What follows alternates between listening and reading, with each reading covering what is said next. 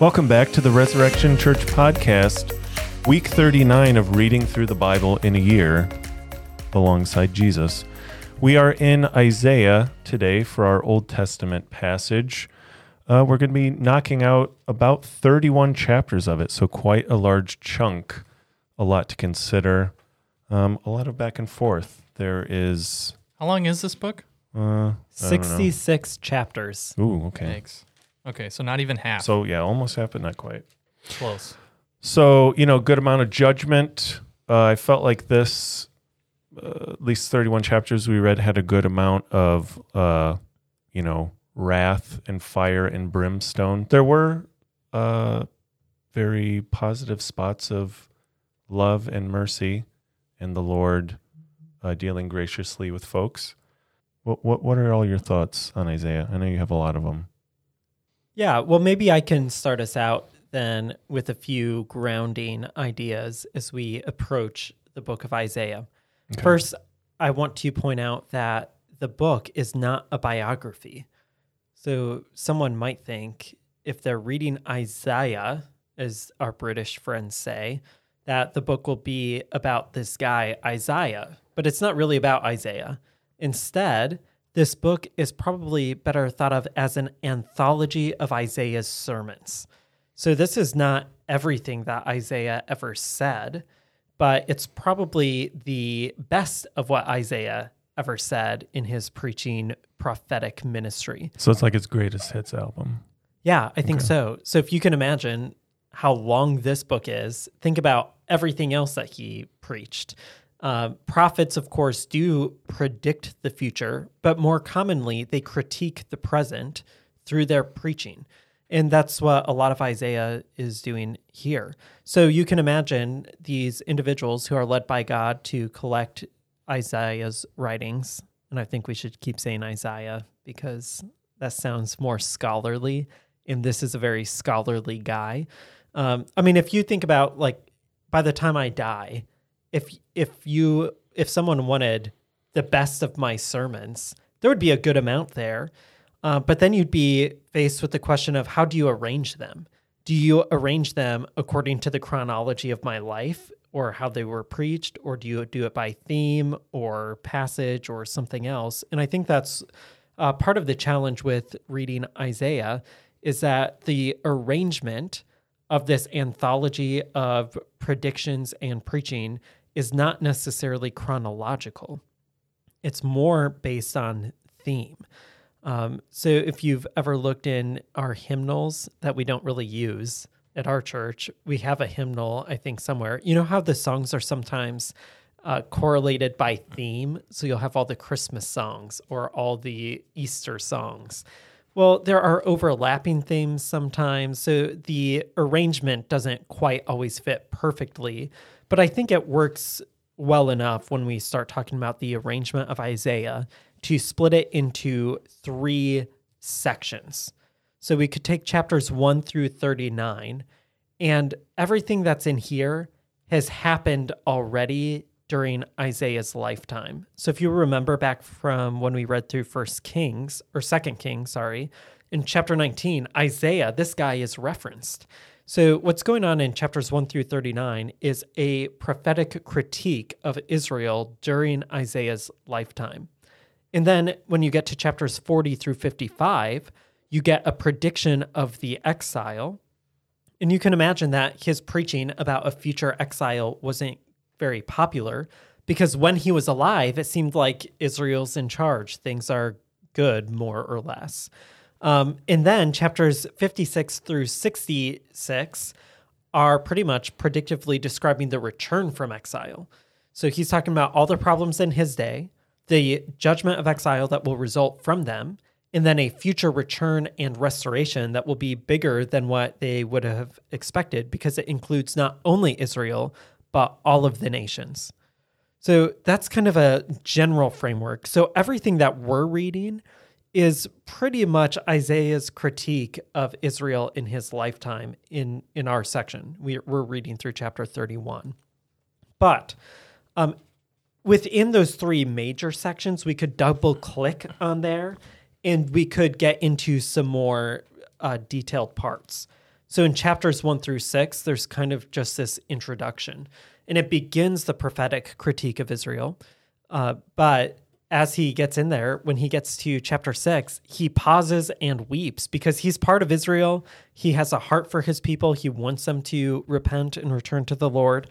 But then in chapters 7 through 12, there's a description and critique of King Ahaz, this faithless king, and Israel, who is faithless following his rule. And then in chapters 13 through 23, there are oracles of judgment against all of the nations. Sometimes because Israel turns to those nations to find provision and rest in them. Other times because of the way they relate to Israel negatively, because of their own pride and arrogance, there are oracles of judgment against them.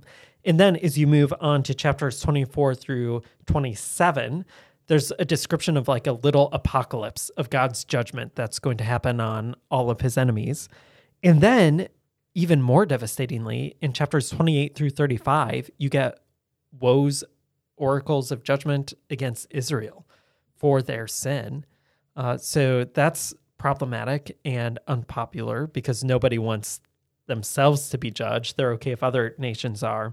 And then when you get to chapters 35 through 39, it centers on Hezekiah, the almost faithful king. So he's not totally faithful, but he's almost faithful.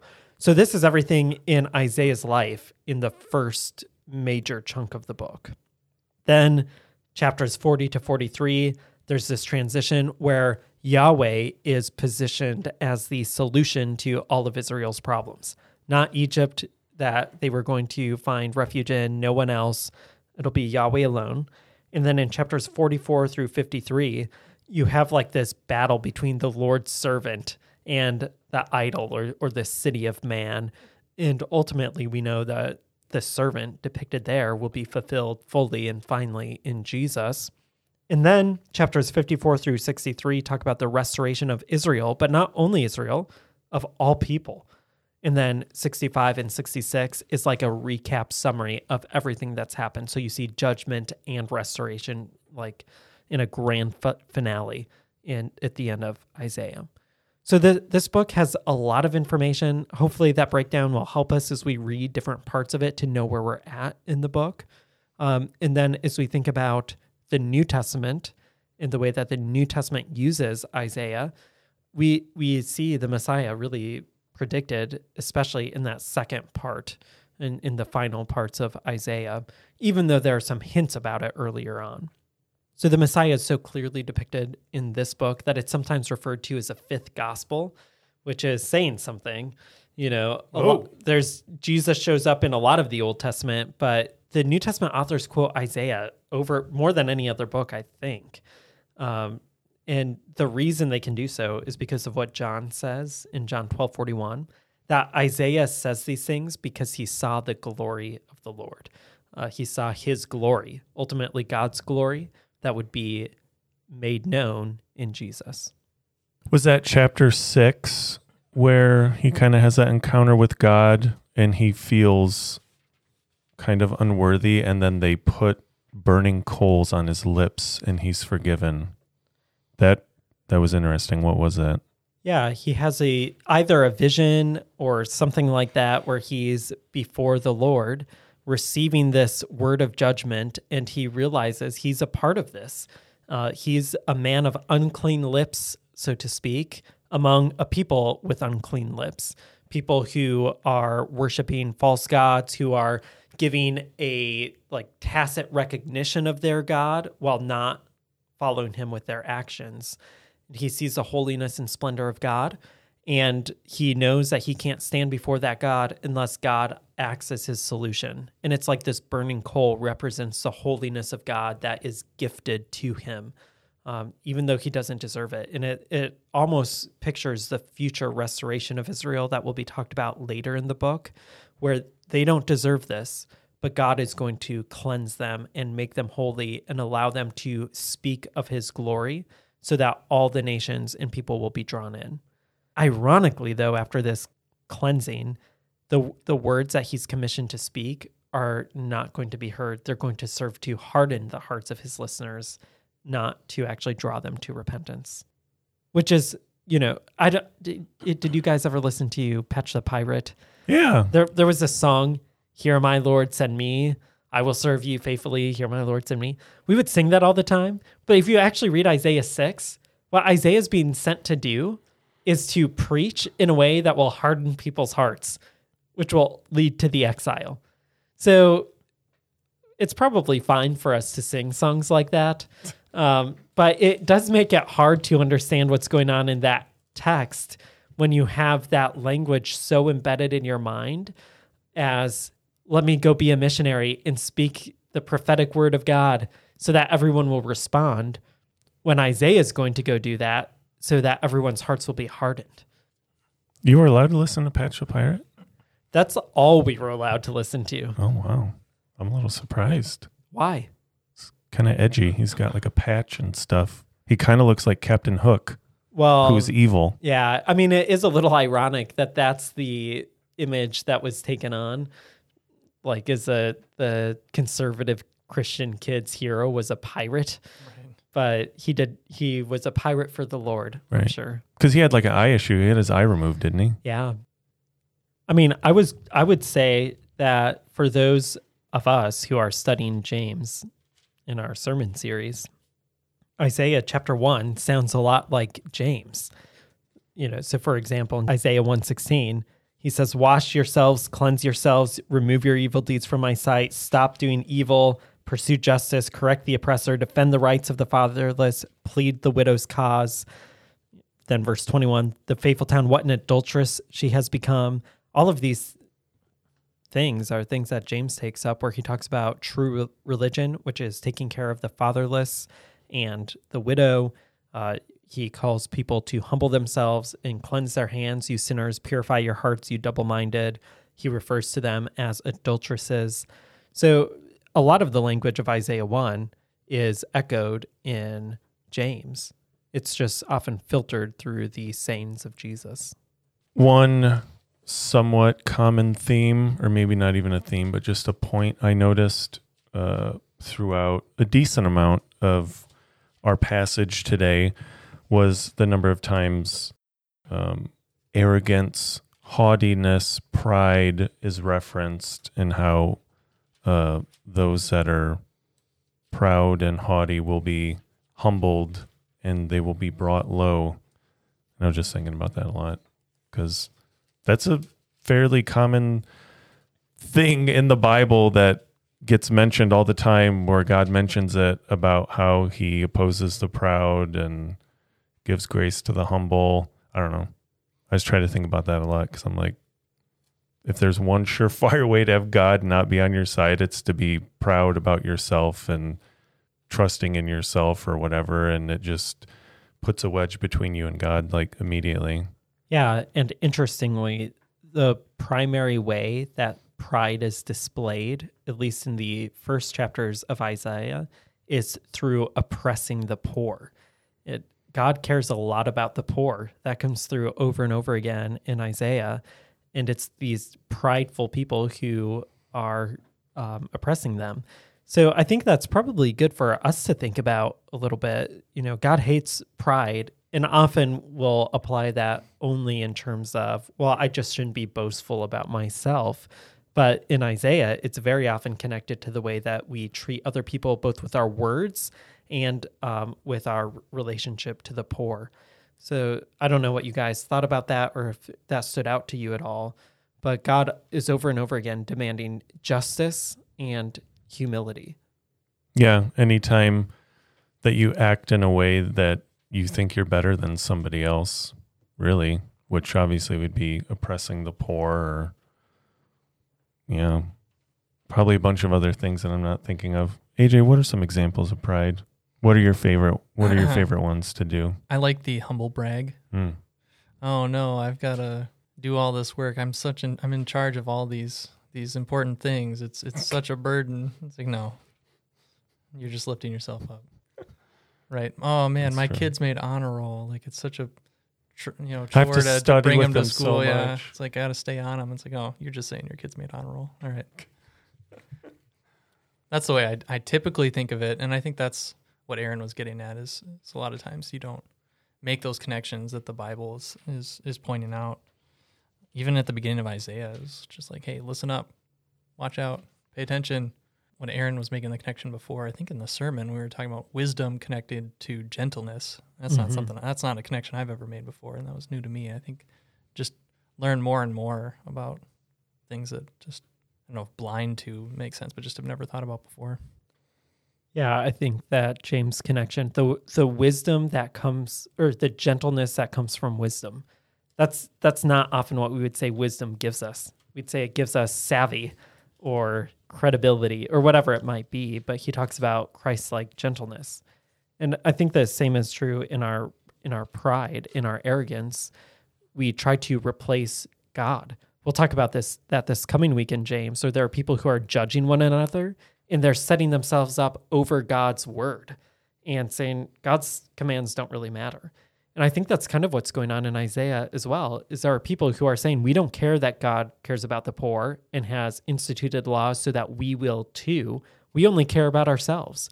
So all of these images of people who are drinking all the time and feasting and rejoicing, they are taking all the wealth of their society to themselves and ignoring God's laws for the poor. And they'll even rewrite laws. I don't know how to say that. They'll rewrite laws. Nailed it. Thank you. They'll rewrite laws that discriminate against the poor. And God hates that. So in chapter 10, he says, "Woe to those enacting crooked statutes and writing oppressive laws to keep the poor from getting a fair trial and to deprive the needy among my people of justice, so that widows can be their spoil and they can plunder the fatherless." I think that that's our society. We construct laws to do the exact same thing.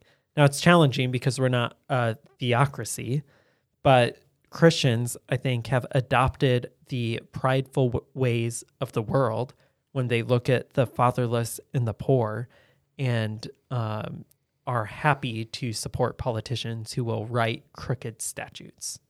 So I think the calculus of how to write legislation to bring about the good is tough. There are different strategies of how you get this done.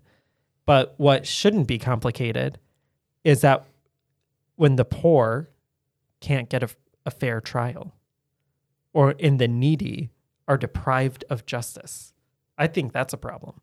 But that's our natural bent as humans, is to measure people's worth according to their wealth. So if a poor person commits a crime, they're probably going to get convicted beyond what they should. The punishment will even be greater than what they probably deserve. A really wealthy person can get the hotshot lawyer and pull the strings and get out of whatever that punishment would be. And when there's a society that's structured that way, that's not the way God wants it to be. So we can say, yeah, it's complicated to know how to get society the right way, but I don't know that I often hear Christians saying things like this: woe to the people who are in favor of a society where the wealthy can get away with crimes and poor will be unduly punished for them. I don't know. Maybe I'm talking to the wrong people, though. I never thought about that, but I mean, that's true. Yeah, the super rich people, they always find a way to weasel out of punishment when they do something bad, or at least get it greatly reduced, because they have the experts that know how to work the loopholes or, muddy stuff up. And if you don't have means, you're just going to be toast. Yeah. So that's true. That's more on a societal level. Yep. It's and what do you do? Yeah, I don't know. It is hard to know all the time what to do about it. But I think part of Christian witness is saying these things should not be this way. Even if we are really not in a Christian nation like Israel was, a God nation, a theocracy, right? We don't have God's anointed king as the ruler of our land, so we can't maybe take all the same measures they could, but we can say this is a problem. God doesn't like that. And it's particularly problematic if there are Christians in a church who are committing evils and pridefully saying, well, it doesn't matter because even if I get caught, I can get away with it, or I can get my lawyer to get me through this loophole. Like, we should be able to condemn those things. I don't know. What do you guys think? Yeah. Is this getting too uncomfortable for you, AJ, as our podcast producer? Ooh. No. Didn't you say that the people in James, they were committing murders or something? Or they weren't? I'm saying they weren't. They weren't. Yeah. I was like, that would be strange. Paul's be like, stop committing the murders. Come on. Yeah, just one line Probably would on have, murder. maybe would have written a little bit more on that if that Probably. was actually happening. Yeah, No, I was deflecting. How'd that work? I could tell. No, I don't know what else to do. Like, is that what we're called to do, is just, whoa, this is not good. Like, God doesn't like this. I don't know what else, like, Yeah. what are we be outraged when some rich person gets off, or when some unknown poor person gets convicted? I guess I don't pay attention enough to, so I hesitate to even offer opinion because Yeah, and I'm not saying that every Christian should become political candidates to like get in there and write different legislation or something, but I think we should be able to adopt the values of God and speak clearly about what God values, even if we realize that in this phase of redemption and in a particular political system, Christians might have more or less influence on what actually comes out in our national legislation. So Christians living in a, I don't know, monarchy somewhere else should still be able to say this clearly, even though they're not the ones who have any impact on what those laws will be directly through voting or something like that. But through witness, I think that we do have some measure of influence. And it might help us start, try to solve the problems in different ways. So taking concern for the poor who are like being mistreated. Well, not everyone can do that to the same extent or the same way, but when we run into somebody who needs help, we know that God has a heart for the poor, and so we should try to help them. Does that, I don't know if that makes sense or not. Yeah. Yeah, I was trying to get to where there's action instead of just the words. And so I was just curious where you're going with that. That's what I was trying to dig into. I mean, one way that I would take it is if I encounter a homeless guy who has a court date down the road, I just know this guy probably has no knowledge of how to get help, and he doesn't have the finances to secure the kind of help that he probably needs. But what I can at least do is say, hey, I have our county community resource handbook that has all the lines for legal help, and you can use my phone, and I'll put you on speakerphone, and I'll say, hey, my name's Aaron. I'm a pastor at Resurrection Church, and I'm working with this guy. Who can we talk to? I found, this past week was doing that, not for legal fees, but for medical transportation. And there were a couple times where he would just dial and call. And it seemed like anytime I would introduce myself as a pastor helping somebody, the people on the other end of the line were a lot more compliant and helpful. But when I was sitting there just listening because I was taking care of something else and he would dial in and call, it was like he would not get anywhere. So I think like there is a way that we can help where we are at, even in small ways that might get somebody where they need to go. So I'm not pushing for like, hey, let's raise up certain politicians or let's take large social action, but let's take action wherever we encounter somebody.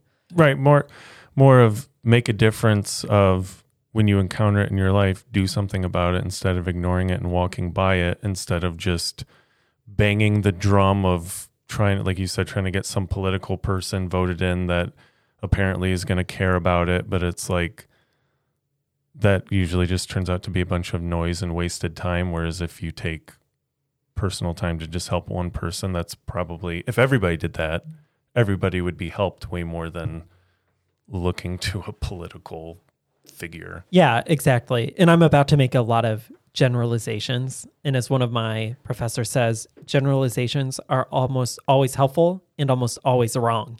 So hopefully this will be more helpful than wrong. But I would say that there are people who would tend to be identifying as Democrats who are saying, let's solve the poor problem through policies and political figures. And a ton of money goes into campaigns, and a ton of energy and vitriol goes into this. And often those people are concerned about other things that might be really detrimental to things that God desires. And then on the other side, I think people who tend to vote Republican also tend to just blame the poor or, say, let's help ourselves, because if we can help ourselves, then everyone else will get helped a little bit as well. There's the trickle down effect of help. And I think in the end, what happens is very little help actually comes. There's probably some rightness in both of what those people are doing through policies and distribution of wealth, and then other people saying, let's build wealth and it will trickle down. Maybe those are more compatible than they look like. But I think ultimately what Christians can tend to do is think, I've done my part by casting a vote for whichever strategy I think is going to work, and now I feel good. Or even I wrote a check and sent it over to some organization, and now it's done.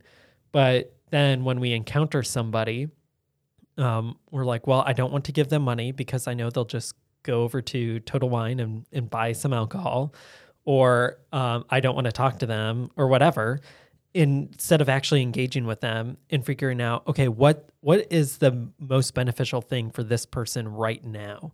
And I think that's something I've been trying to figure out is how do we do that? I have more opportunities than a lot of people because people just show up at our church door. But like this week, it was, okay, this guy needs his medication. He has medical assistance. So I know that we can call their transportation and get a ride for him to get picked up from here to go get his prescription. And then, I don't know what will happen next. But you see what I mean? Like there are actual things we can do to help that are more helpful than a vote. I think this this text would call us to do something, not just to say something. Yeah. And I think this is somewhat unpopular because if you're like, well, I vote Democratic because I really love the poor, or if you're like, oh, well, I vote Republican because I think that's the best way to help the poor. Like I think the saying these things, that's the least significant thing you'll do to help the poor doesn't sound very appetizing or appealing to those people.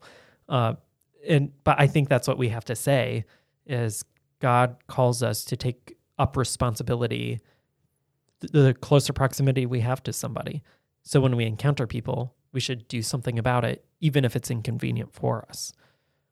Now, sometimes we'll encounter people and realize, okay, this is a huckster. This is a scammer. The most helpful thing I can do to this person is to tell them, I'm not going to give you money, and we want to offer you help, but you've got to actually participate in it. So you've got to follow up on this form you need to fill out to get housing, and there are on 42, Kenny Road 42, people who don't need help, who are holding up signs saying they need help. But that's not the case with everyone we run into. Yeah. And you can't help somebody that doesn't want to be helped. Like you said, if they're just kind of scamming, that goes for any area of life. If somebody doesn't want to be helped. Yeah. There's sometimes we can give up on helping someone too early. You know, that's the other thing. It's like, oh, they said they didn't really want help when they actually need it. And we can relieve ourselves of responsibility too early. Yeah, I think voting is the least thing we can do, the least helpful. Not that we shouldn't do it, but it's there's been political parties and politicians for a few hundred years now, and there's still lots of poor people, so they're obviously not fixing it. Well, yeah, and you kind of wonder, I don't know how much the average candidate raises for a different, a senator raises for their campaigning. But imagine if they're like, you know what, I know I'm not going to get a lot done in office. Let me just use my influence and raise up all this money and then put it in a trust that can disperse it through an organization. Like, it seems like that would be way better than any policy that person's ever going to write. I don't know. I'm getting a little too off script here, but you look uncomfortable, AJ, so I feel like I should stop saying these things. All I'm saying is I think it's very easy for us to assuage any feeling of responsibility for the poor by casting a vote instead of actually engaging with the poor. But as I was reading Isaiah over and over again, it seems like God has a heart for the poor. Anything else you guys wanted to talk about from Isaiah? Yeah, one thing I was a little bit curious about in Isaiah 20, he's wandering around in the buff for the Lord. I was thinking about you as I was reading this chapter. Were you thinking about me in the buff or just thinking about me? No, not okay. imagining you. I was imagining you reading this text and making some notes, particularly if you were reading it in the CSB because of the word buttocks. Yeah. And the fact that, he's instructed to hide his underwear. And lose his sandals. Yeah. Now, and it says for 3 years, which I was like, 3 years, a long time. I looked at the footnotes and they said it could have been intermittent streak protesting for the Lord. I don't know what you would call it. And look, I'm not trying to get silly with it and be like, whoa, we should wander around naked for the Lord. But back in the day, they did extreme things, extreme symbolism things. You know what I mean? And I think there's something to be gained by that. I think that people need to, in a right way, do that more. Don't you think? Sorry. You're not listening. You found your funny verse. I was reading in Jeremiah this past week, and this is what it says in Jeremiah 13:1. This is what the Lord said to me. Go and buy yourself a linen undergarment and put it on, but do not put it in water. So I brought underwear as the Lord instructed me and put it on. Then the word of the Lord came to me a second time. Take the underwear that you are wearing and go at once to the Euphrates and hide it in a rocky crevice. So I went and hid it by the Euphrates as the Lord commanded me. A long time later, the Lord said to me, go at once to the Euphrates and get the underwear that I commanded you to hide there. So I went to the Euphrates and dug up the underwear and got it from the place where I had hidden it. But it was ruined. Long line of no use at all. I mean, that's interesting. Why on earth would that happen? Because just like this, I will ruin the great pride of both Judah and Jerusalem. They'll be like underwear that was hidden in a rocky crevice for a long time. Pride. Pride again. Pride. Yeah. That's what I'm telling you. It's a major theme. Just as underwear clings to one's waist, so I fastened the whole house of Israel and of Judah to me. This is the Lord's declaration, so that they might be my people for my fame, praise, and glory, but they would not obey. God made Israel his underwear.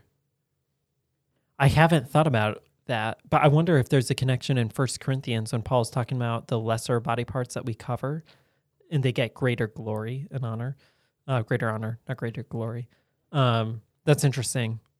I wonder if there's any connection there. I don't know what it is, but I've never thought about that picture of Israel as God's underwear. That is a weird, like Israel's God's bride. Sure. Really easy to think about. Israel's God's underwear. That's a harder thing to think about, which we will again in Jeremiah 13. But yeah, weird. And back to what you were saying. Well, I feel like we do live in extreme compared to the way the world is living. Wait, say that again? I feel like the way that Christians are called to live is extreme compared to the way the world lives. You know, what we value and what we spend our time and energy and money doing. And God told Isaiah to do this directly. So it's a little and bit he didn't different. tell everybody to do this. Yeah. It wasn't all of Israel. Right. Streak protest. Exactly, which is why, like I said, I'm not trying to get silly and say that we should do this, but it was an extreme thing that was commanded from God, and it gave Isaiah an opportunity to be obedient or not, and he was obedient. But there are even more like kind of standard things, like if somebody was mourning or something and they put on sackcloth and they put ashes on their head or something, like that was somewhat common-ish, it seems like. Mm-hmm. Stuff like that comes up somewhat frequently. And something even like fasting is, another thing where it's like out of the ordinary. You wouldn't normally do this. You do it with a real purpose.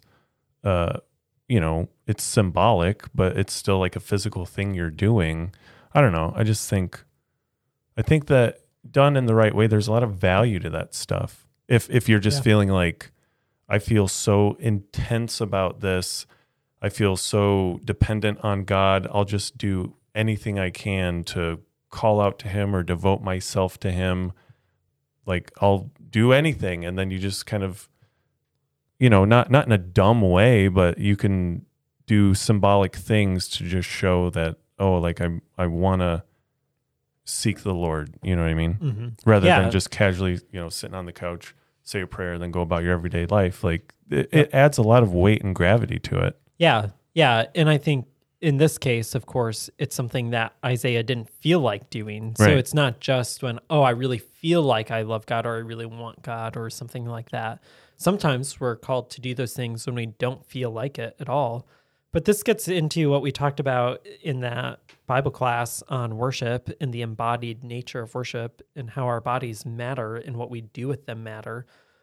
So I think what you're saying, if we're like, man, I am humbled before the Lord and I need to repent of this, and we sit on our couch and say our quick prayer of repentance and then go about our day, that does something very different to us and for us than like a physical posture of humility where we lay face down on the floor and repent before the Lord. Like there's something that's humiliating about that, that you don't experience, so you can't express fully the humility of repentance when you're like, I'm praying this prayer of repentance as I'm running out the door. I think that's kind of what you're getting at a little bit. No, exactly. And like, I won't, like you said, I've done some stuff like that because I've just felt like compelled to, where like, you're not just sitting there and say a quick prayer, but you do other things where it's like, man, I'm going to do whatever I can to get myself in the most humble posture that I can conceive of right now in the privacy of my own home. Like, I think there's value to that. Yeah, I distinctly remember when I was first like thinking about some of this embodied nature of our worship and communication. Where it's like, man, I had been thinking about it, and I laid on my face, like on the floor, like praying to the Lord, and I was like, I just feel like an idiot, like doing this right now. And I was about to just like get up, but it was like, well, maybe that's like kind of the point too, is like, this bodily expression does communicate who I am in front of the Lord. And I hate feeling like that, like I'm an idiot. I hate feeling humiliated, but there's a rightness to that. I think there's a wrongness to it where maybe we could just chase a feeling and somehow we can make our bodily posture all about us. Like we know that we feel like an idiot when we pray before the Lord by laying down or kneeling or something. And we like to berate ourselves and we like to feel bad because we're conservative Christians and we like to feel bad about everything. So we like chase kind of a spiritual high through feeling bad. So I think there's a wrong way to take this, but there's probably a right recognition that we fail to involve all of ourselves in our relationship before the Lord, and we make it just a mental thing where we just think a prayer. We don't actually express prayer in our body. It's so hard to talk about it and not have it come across the wrong way. Because like, I think that there's just more of a richness that can be experienced if it's done in the right way when you incorporate physical posture or something of the sort. Again, if you're doing it, whatever, with the wrong thoughts or the wrong motives or this, that, or the other, like then it's going to be super pointless. But if if you feel compelled out of just genuine dedication and need for the Lord in that moment, and you just feel like you have to put yourself in a posture that you otherwise normally wouldn't, then I think that's incredibly valuable. But I don't know, I feel like it's nuanced in a weird way for it to not come across wrong.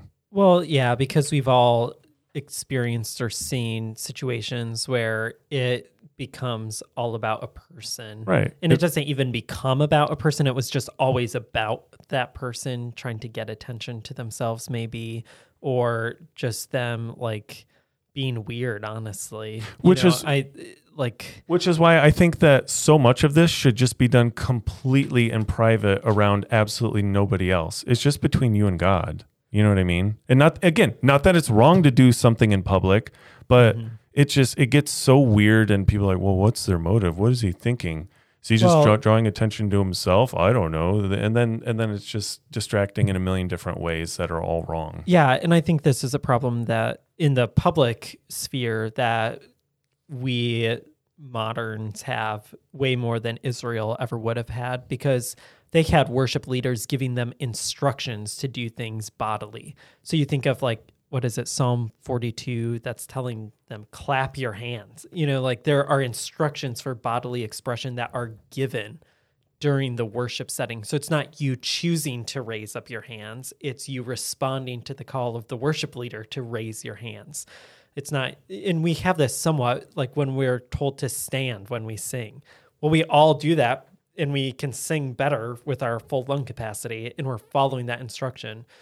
Sometimes, I've been in settings where we're praying for somebody, and the leader will say, please lift your hand out towards this person as we pray.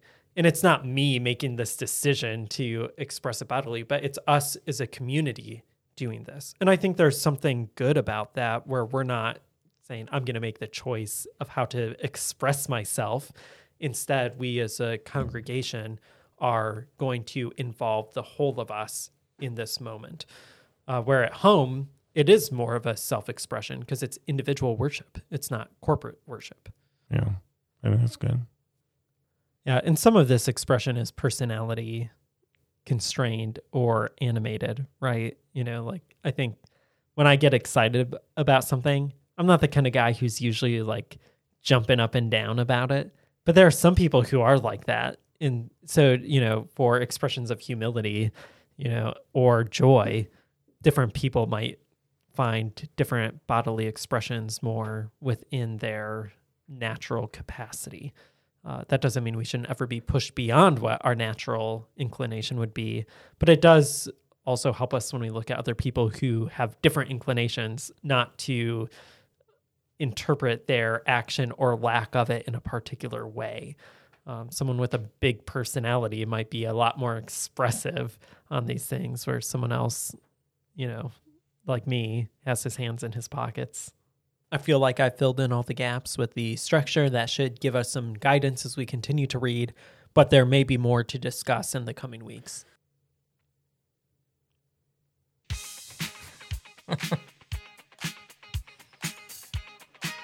It's good time up in here discussing Galatians. That's not easy to say. Discussing Galatians. All right, you nailed it. Thank you. I've messed up pronunciations lately. I don't know that fits what we're doing.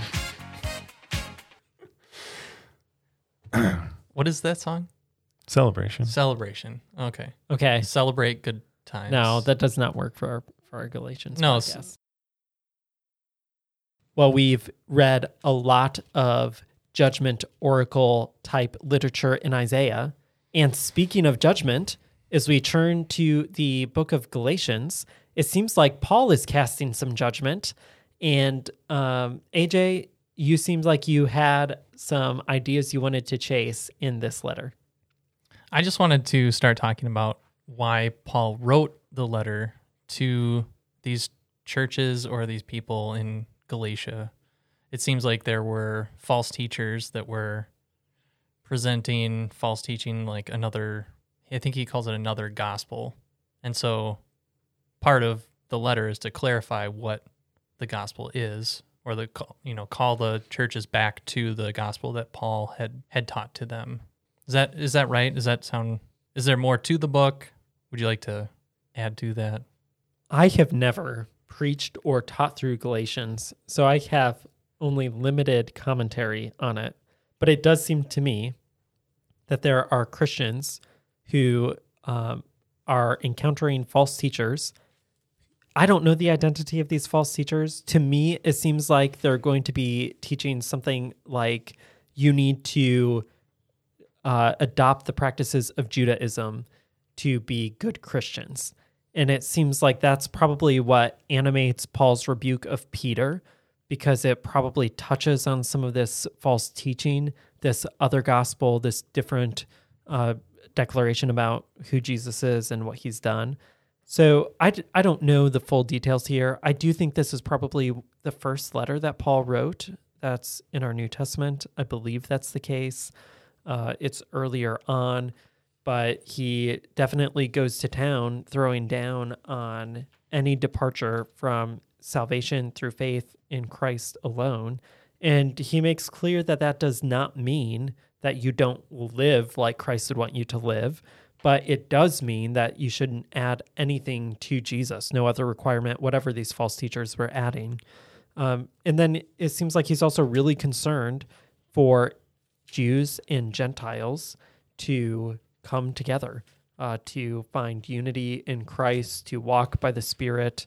I think all of these things are at play, but I don't know everything that would be involved in this. I think my final comment related to these issues is that in chapter 6, verse 16, after he's urged people to care about one another in these exhortations, he wishes the peace and mercy of God to come to the Israel of God. So it seems like the false teaching may have created further division between Jew and Gentile. And here he's saying, no, together in Christ, you are together the Israel of God. Do you think that Peter got a chance to read this letter? Do you think he was upset that Paul used him as an example? In one of his stories? I don't think, Peter, personality-wise, maybe was initially, we could say. But in his letters, he talks about how Paul is writing things that are scripture and that are hard to understand. So maybe he's like saying that cynically, and it's not the way that we've always taken it. I just don't understand why Paul threw me under the bus here. I don't know. I think probably Peter would be like, you know what? Paul was right. And humility, not pride. He does in 1 Peter especially really lean into the call to humble ourselves before God. So that could be the case. Do you think Peter was mad about that? What do you think? I think so. Okay. He probably was just for a little bit and then was like, no, I think, and then exactly what Aaron said. Paul's right. Made a bad call, but... Do you think he tried to cut Paul's ear off with a sword? I don't think so. Probably not. It seems like that wouldn't be fitting with an apostle of the Lord Jesus. Amen. I'm going to sound like a broken record here, but it just sounds like more and more every time we read a New Testament letter, there's just so many references to the Old Testament.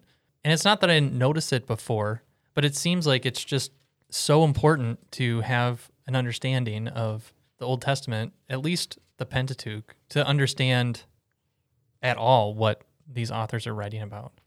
And wouldn't that just fly in the face of the people that say that we don't need the Old Testament or it's irrelevant or this, that, or the other? Absolutely, just Matthew. Smack them. Yeah. Again, Matthew, you always are impressing me every week that goes by. Like maybe this shouldn't be on the podcast, but I really think your reading through the Bible is doing a ton for you. And the way that you put things together with your natural intellect and curiosity paired with applying it to the Bible, I just think, man, keep studying the Bible. And I just want to keep talking about the Bible with you. But you're exactly right. People will say we don't need the Old Testament. So Andy Stanley, let's unhitch the Old Testament. We don't need it anymore. All we need is the resurrection. Well, these are these things are problematic, and I think that they're inseparable from this very revivalistic, Americanized edition of the gospel that's just about Jesus saving you from hell. Well, that's not what the gospel is. The gospel is about King Jesus, who is the climax and fulfillment of Israel's story, which is why over and over again, the apostles have to refer to the Old Testament, because without it, Jesus doesn't make sense. I like his dad, though. Is that all right? Old Chuck? Yeah, Charles. You know, I've never... Is that really his dad? Yeah. I've never really Didn't know listened to his dad, but Oh. I'm sure he's fine. He's pretty solid. We had it on all the time at home. Charles way. Stanley? Yeah. Yeah. Sweet. I've never listened to anything he said, but I... Could be Trust that God worse has people used listen him. to, probably. That's the way I think of it. Yep, let's not name names, Yeah. but we could name names. I don't have this worked out exactly, but Just start talking and yeah. it'll come. So in chapter 5, we've got the fruit of the Spirit. So I was thinking, this sounds like a nice little list that I can sit and apply or at least meditate on and think about. So I wrote out the fruit of the Spirit and put on a little note card and put it on my desk. And I was just thinking about it, those are good things, but man, how do I apply this to my life? And then I just kept reading in Galatians. And what I did find interesting was Paul starts calling us, God's calling us to do things. And it seems like we need to be mature Christians who live out the fruit of the Spirit to actually to be the types of people who can do what we're being called to do. So as an example, one is restore the brother with gentleness when they fall away or when they're in the wrong. And it takes a mature type of Christian who has been living in the fruit, walking by the Spirit to be able to, do some of these things that we're called to in chapter 6 specifically. Even, reaping these spiritual benefits, we need to be the type of people that Paul and God are calling us to. And I kind of just clutched onto the fruit of the Spirit as just a nice little list of, obviously there's more to it, but it seemed like it's just in the flow of Galatians, you hit that, and then there's, what are you looking at me for? What is this? No, you're doing great. So You were talking, so both of us naturally were looking at you. You guys were shocked because I actually was talking, and you're like, what's going on here? I was actually trying to out-posture Aaron so I could speak first after you, and then things got weird. That's fine, dude. Just raise your hand. Oh, okay. So I know it's not a connection. It's some of the comments I've made before are just kind of like, this of course makes sense, but I wanted to point it out because it clicked to me that you must do these things you can't just read chapter 6 in isolation, I guess is my point. You need to be, okay, this type of person to be able to do, if you're sad, like, oh, I don't know how to do this, or I'm not this type of person. It's like, well, maybe you need to back up. Maybe you need to start at step 1 instead of Yeah. that Dude, type of. Like, can I just insert this I know you're gonna this word of affirmation that could be cut off the podcast? No, We'll cut it and then you can be the first. That I think reading through the Bible is good for you. Because you're talking about context and like putting things together and getting things in the right arrangement. At the beginning of everything you said, I'll be honest, I zoned out for a second. What'd you say you put on a note card? I've done that before too. In chapter 5, did I say chapter 4? No, you said 5. I did. Okay. You're right on. Fruit of the Spirit. Let me read what the NLT has. But the Holy Spirit produces this, this is verse 22. But the Holy Spirit produces this kind of fruit in our lives. Okay, I'm reading this out of context. But love, joy, peace, patience, kindness, goodness, faithfulness, gentleness, and self-control. Yes. The fruit of the Spirit. So that's against the results of the sinful nature, which are listed in a couple verses before that. Okay. There's the context. Okay. So, I'm not sure I followed everything you said, but I think what you said was good. Probably or fine. because it was a little disjointed, but I think I got there eventually. But I want to say that we need to just follow the argument and just understand that I was liking a lot of what I was reading in chapter 6. That's probably where I should have started. So you're I was connecting liking 6 to 5. 6 to what's before that. I know I felt like fruit of the Spirit was important, but I didn't necessarily know how to apply that. And then I kept reading, and I was, I need to be doing this stuff. But it seems like that stuff flows out of the fruit of the Spirit too. Like those are the fruit, right? Right. Okay. And that's what I was going to say, because I thought about that a decent amount, because I remember way back when I was in college, it's like, all right, I need to be a better person. Let's write the fruit of the Spirit on a thing and stick it on my board. It's like, I need to try to do those things more. And then nothing happens. Cause that's like, I kind of realized, I'm like, well, that's a really stupid, wrong approach. Thinking about it more, and even just the words that are used, it's fruit of the Spirit. And as I thought about it more, it's like, well, if you want to bear these good things as fruit, you have to be healthy and connected to God to be the healthy, whatever, plant, tree, vine, whatever. If you want to bear good fruit, you have to be a healthy plant. And to be a healthy plant, you have to be connected to God and like have that be your main focus. And then as a result of that, these fruits just kind of, come from being grounded in the Lord. That's the way I thought about it. You're exactly right. The fruit of the Spirit is not a checklist to complete, but the evidence that you're walking by the Spirit. So earlier in chapter 5, he told people that the whole law is fulfilled in this one statement: love your neighbor as yourself. But you're biting and devouring one another. You're not fulfilling the law. So then the question is, how do we fulfill the law? How do we fulfill the law to love? Well, what's the first part of the fruit of the Spirit? It's love. So it's actually not you by yourself, but you animated and driven and in submission to the Holy Spirit that allows you to fulfill the law. Against this, there is no law. It's the fulfillment of the law. So you're right. Everything in chapter 6 that we're supposed to do and in the whole letter is accomplished through the empowerment of the Spirit. So we need to walk according to the Spirit. I think you guys are exactly right. I think another thing in chapter 6 that kind of relates to something that you said, Aaron, was, when you said not to give up on someone too soon when either you're calling them to change or you expect some type of result.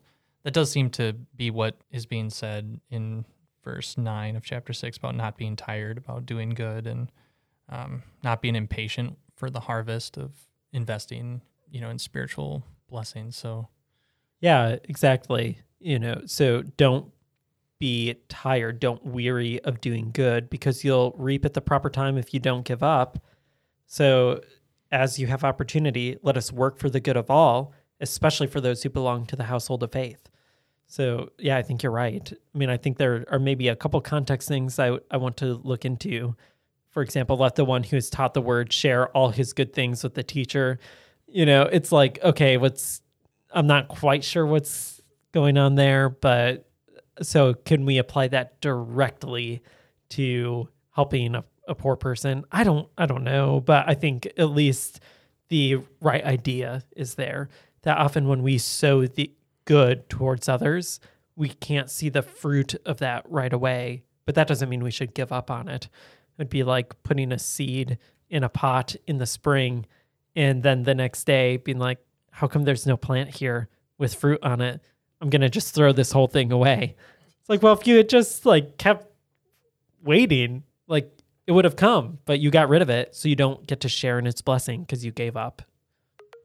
As we wrap up today's episode, let's leave with the encouragement of Galatians 5:25. Since we are living by the Spirit, let us follow the Spirit's leading in every part of our lives. Thank you for joining us. This is the Resurrection Church podcast. If you'd like to know more about all things Resurrection Church, you can visit our website, resurrectionmn.org.